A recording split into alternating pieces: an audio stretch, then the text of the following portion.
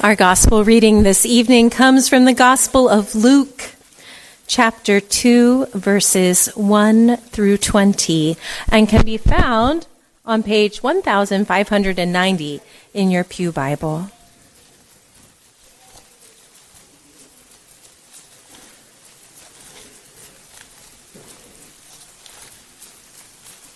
There it is. In those days, Caesar Augustus issued a decree that a census should be taken of the entire Roman world. This was the first census that took place while Quirinius was governor of Syria. And everyone went to his own town to register. So Joseph also went up from the town of Nazareth in Galilee to Judea, to Bethlehem, the town of David, because he belonged to the house and line of David. He went there to register with Mary, who was pledged to be married to him and who was expecting a child. While they were there, the time came for the baby to be born, and she gave birth to her firstborn, a son. She wrapped him in cloths and placed him in a manger because there was no room for them in the inn. And there were shepherds living out in the fields nearby, keeping watch over their flocks by night. An angel of the Lord appeared to them, and the glory of the Lord shone around them. And they were terrified. Be afraid. I bring you good news of great joy that will be for all the people. Today in the town of David, a Savior has been born to you. He is Christ the Lord. This will be a sign to you. You will find a baby wrapped in cloths and lying in a manger. And suddenly a great company of the heavenly host appeared with the angel, praising God and saying, "Glory to God in the highest, and on earth peace to men on whom his favor rests." When the angels had left them and gone into heaven, the shepherds said to one another, "Let's go to Bethlehem and see this thing that has happened, which the Lord has told us about." So they hurried off and found Mary and Joseph and the baby, who was lying in the manger. When they had seen him, they spread the word concerning what had been told to them about this child, and all who heard it were amazed at what the shepherds said to them. But Mary treasured all these things and pondered them in her heart. The shepherds returned, glorifying and praising God for all the things they had heard and seen, which were just as they had been told. This is the gospel of our Lord. Thanks be to God. Amen.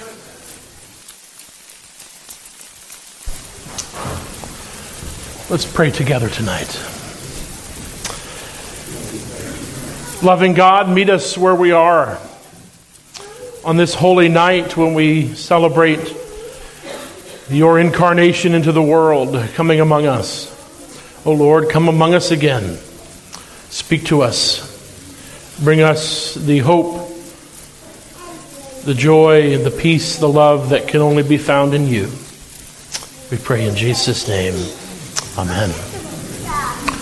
Was that Sarah crying? Bring Sarah back in here, because she's bringing the night to life, isn't she? You know, listen, nothing against away in a manger, silent night. Goodness, how many of you have kids? Psst, come on. There's nothing silent or quiet about any of this.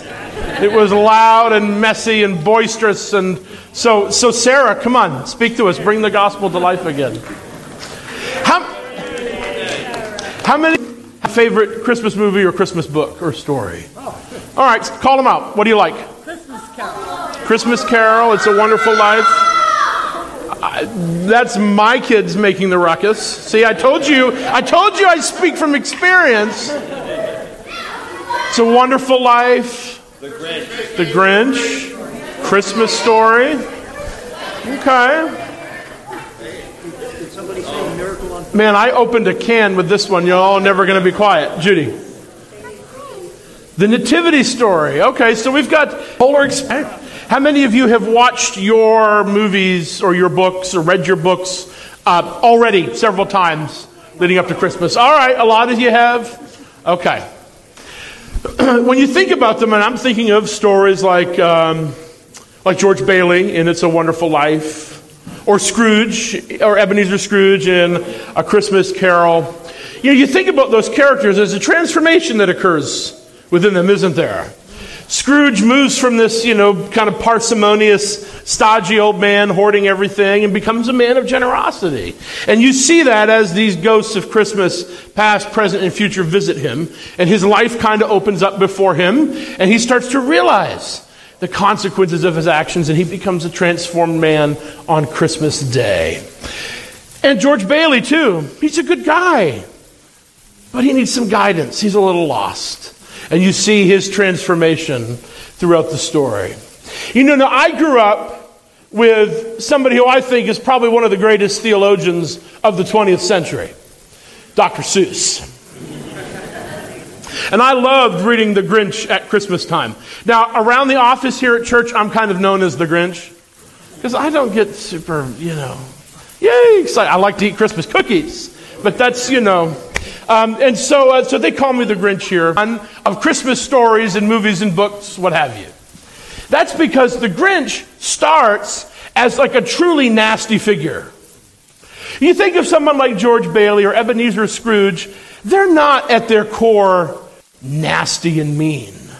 They've had things happen in their lives that have kind of sent them down a particular way, and they act poorly and they make bad choices, but they kind of come around. They're good people, but they just kind of need to see their lives on display and make some changes. Not so with the Grinch. He is miserly and mean. He has no heart. He wants to steal Christmas. There's nothing good in the Grinch. And so, how many of you know the story? The Grinch goes down to Whoville and he attempts to what? Steal Christmas. He's going to stop it from coming. And so he goes down with his poor, sad, pathetic-looking dog dressed up as kind of a reindeer with the mange. And he gets a sleigh and he goes in and he steals all the presents. And he takes them up to the top of the hill and he's about to dump them over in jubilant celebration, right? Because he will have stopped Christmas. And then what happens? He starts to hear something. And what does he hear? He hears singing. They've joined hands all down in Whoville. They don't have any presents. The trees and the glitter and the wrapping and all the accoutrement of Christmas has all been taken. And yet, what happens? Christmas still comes. And what happens to the Grinch? He says he tried to stop Christmas, but Christmas came. And his heart grows 3 sizes, and he goes down and he returns all the presents, and then what does he do? He carves the roast beef for Christmas dinner. A complete transformation from someone who at his core was nasty, not a good guy. And he completely changes.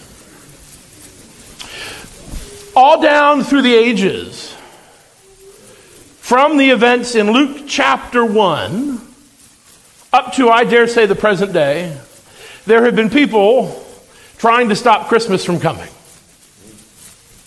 Let's journey back to the events in Luke chapter 1. Maybe we'll hear Sarah a little bit to really put us there at the manger. Think of the odds that are stacked against Joseph and Mary. There we go. Thank you, Sarah. Silent night not. Think of the events. Think of the odds that are stacked against Joseph and Mary. Here's Joseph. He's engaged to Mary. And if you were here this morning, we talked a little bit about their relationship. Biology was the same 2,000 years ago as it is today. She's pregnant by the Holy Spirit. Holy cow, how does that work? Joseph is kind of caught in this conundrum. An angel visits both Joseph and Mary, explains what's happening. This is the promised Messiah, that he's coming. And so they say, all right, with God's help, this is all going to work out. And here they are, engaged to be married. There was about a year-long betrothal period in the ancient world, where the husband would get ready, or the soon-to-be husband would get everything ready, and he would prepare a life and a home for his wife. And after about a year, he would go to her, and they would be wed, and then they would begin their married lives together. So they're in this period of this betrothal period. And so they travel because the governor, Quirinius, is the same, don't they? To count all the people so that they can levy the proper tax. And so Mary and Joseph, they have to travel a significant distance. Mary's pregnant. Listen, I've never been pregnant, but my guess is that riding miles and miles and miles on a donkey while you're pregnant is probably not all that comfortable. So the means of transportation to get there is inconvenient. And when they arrive there, what happens? Oh, there's no room. There's no place to stay. And so they stay. You know, sometimes in the broader culture, we have these really sanitized pictures of Christmas. Oh, this beautiful stable. And look at the nice clean hay. And look at these beautiful bleached white. Boy, they didn't know they had tide back in Bethlehem. Look at these bleached white swaddling clothes. And he's cooing. And Joseph is looking at Mary lovingly. And Mary's looking at the baby. And all the animals are just sitting there with halos looking at them. That's not at all how it was. It was stinky and dirty. It smelled. It was probably dank and cold. And they've had to take what's available and make some sort of a makeshift lodging for the night. They settle down. Mary gives birth. And how would you like this? Ladies, I'm asking you. You've just given birth and all of a sudden a bunch of stinky shepherds show up.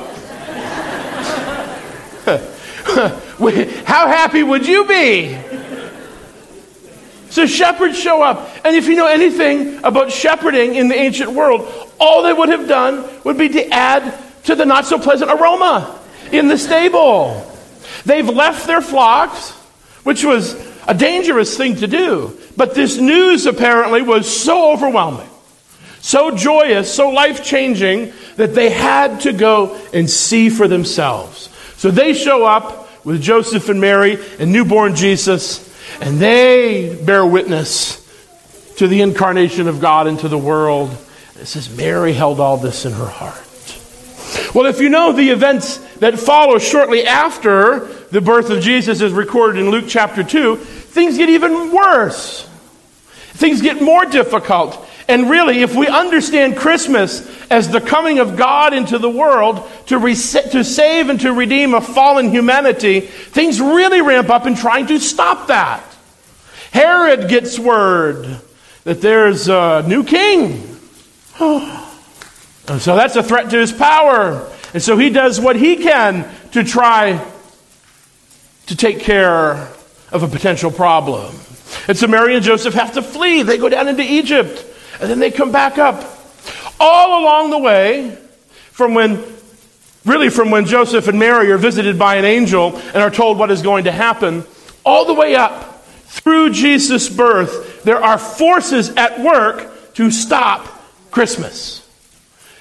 There are people and powers at work in the world that want to stop what God is doing to save us, to set us free. Like any religion in all the world, in that God comes down to us. The Christian faith is all about God pursuing us. God coming down to us. And that was as threatening to many in Jesus' day as it perhaps is in our day. And there are forces trying to stop Christmas from coming. But here's the good news. Nothing, just like the Grinch learned, nothing can stop the move of God. Nothing can stop Christmas from coming. Nothing can stop Jesus from coming into our world and coming to us and saving us and redeeming us. Even the Grinches, when they encounter the living Lord, might find that their heart grows.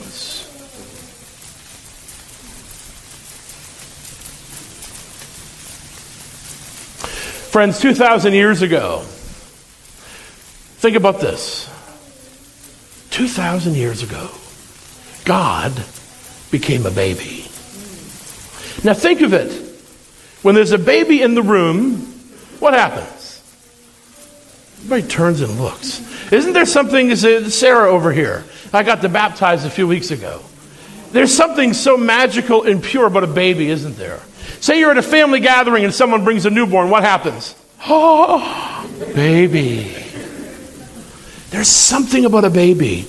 Entirely upon its caregivers to survive. Imagine, let yourself be swept up in the wonder and the mystery of it all, that God became a vulnerable baby. That's how much God loves us. That's how much God in his infinite majesty and providence came into our world to identify with us, to know what it's like to be human, to suffer, to feel joy, to feel sorrow, to develop friendships. God became human so he might be lifted up. And in that incredible project of God coming in the world to freely save us, to offer us his incredible, matchless gift of grace, nothing that we can ever earn, only that we can receive by faith when we trust in Christ and are made new. Nothing. No power that was or is or will be. No person can stop Christmas from coming. Christ is alive and Christ is available to everyone who would call on his name. That is the gift of Christmas. Amen. Amen.